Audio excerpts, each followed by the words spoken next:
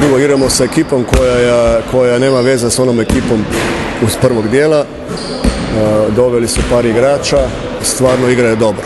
Znači, dobili su zadnjih par utakmica, od toga Zvezdu u finalu i budućnost.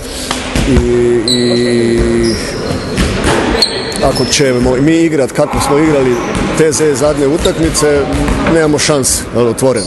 Znači, mi moramo podignuti agresivnost, moramo podignuti koncentraciju. Ja sam uvjeren da ćemo to napraviti, jer mi moramo tu utakmicu dobiti. Partizan je uvijek veliki motiv, ali rekao sam, oni su stvarno u dobrom ritmu, u dobroj formi i neće biti ni malo lako. Ništa ne smijemo prepustiti slučaju, mi moramo praviti sve dok imamo šanse da smo drugi, a i da nemamo opet treba dobiti.